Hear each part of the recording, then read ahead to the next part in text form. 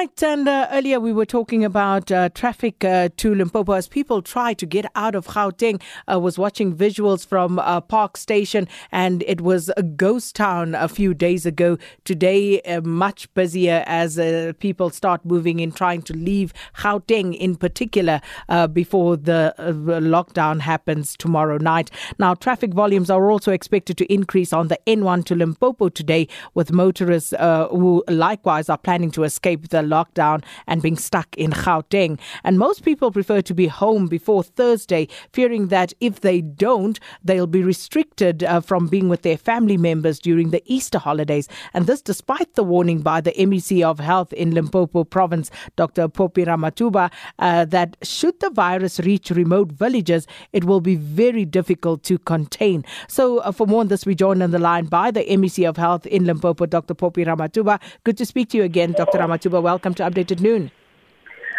Afternoon, Saki, and afternoon to all your listeners, and thank you for inviting us.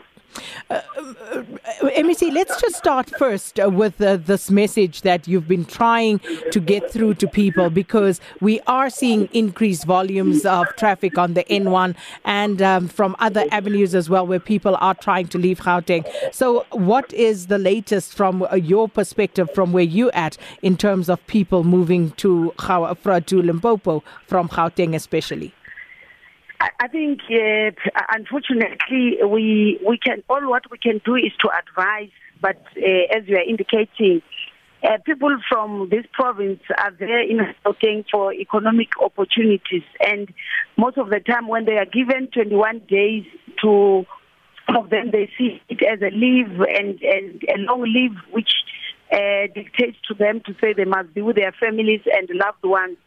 But what we decided as a department was to say our plan B after the plan A of continuously advocating for them to stay in Gauteng, as reiterated by my colleague, the MEC for Health in Gauteng, to say you're better served here and we can be able to manage the condition, or if you are here locked down in Gauteng, we know what we are dealing with, what population that we're having.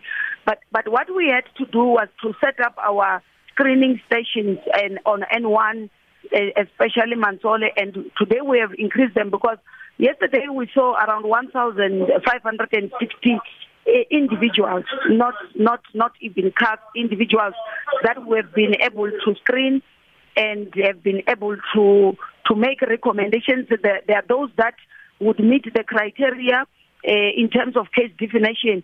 We had our NHLS laboratory mobile that there were those that will take swabs and will take their address so that we can do, if the results are to be positive, we'll then be able to follow them up, because they will now be in our province. We will have to follow them up, because the problem is that some of these people are currently not showing any signs or any symptom, but they might be carrying this particular virus.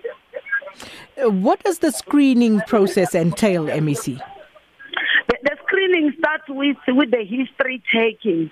We do a lot of history taking to understand, and I can tell you we've picked up people who just arrived from UK. They've never self-quarantined, some of them.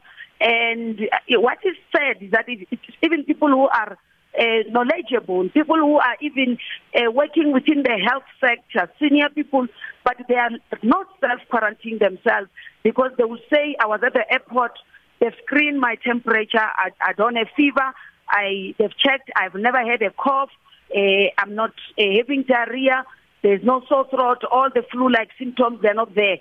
But this is what we will be able to do. But for us, if you have been traveling, you have been outside the country, we are always encouraging that please try to self-quarantine. We're even asking somebody that it's not really worth it what you are currently doing, because you are saying you're going to visit the people in the rural areas, in the villages. You are going to visit the most vulnerable. The people that if they get this virus, it's going to be a nightmare for us. You at least, you are still young, your immune system is still strong, you can fight this virus, but the vulnerable, the old, people who are sick already, in our province. We've got the burden of disease is very huge. We've got 8% of our population that can afford private healthcare, which tells you that even people who are working in Limpopo, they are not there. 92% are dependent on public health system. When you are coming now, we have done our planning based on the worst scenario, depending on the current people that are in the province. But now when you are coming here and something happens to you, when you are far away in the remote area of Chikunda Marema, you are just going to be currently causing a serious havoc within the system. So we have to say those things even if people are not really happy about them. We had thought that the lockdown means everybody will stay where they are.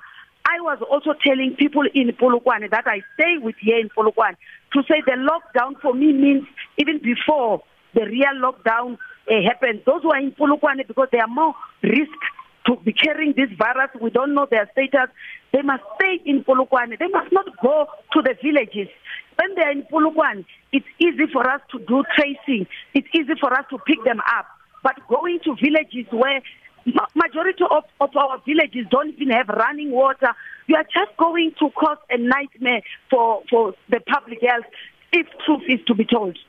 Now, MEC, how many of these screening points do you have set up on the N1? We started, yesterday at 2:00 with several. You see, in one screening we will have 6 sets of tables. So we currently are having 2 major screening center, each having those 2 sets of tables where they will come so that we can deal with the queues. But as time goes on this afternoon, I was discussing with the team because we've seen that the volumes continue to increase and the team is being overwhelmed. We've got to try to mobilize teams from other areas to come and beef up so that today and tomorrow our focus will be there, because the reality is that as we are sharing the message with them, they do hear now, they begin to understand why did we make that call in the first place. It's not because we are saying we're stigmatizing you because you are coming from Gauteng, it means you've got a virus. Now they begin to understand the reality on the ground to say, I was even telling one to say, look, we are coming here with our, we still have got mosquito to deal with. We still have malaria to deal with.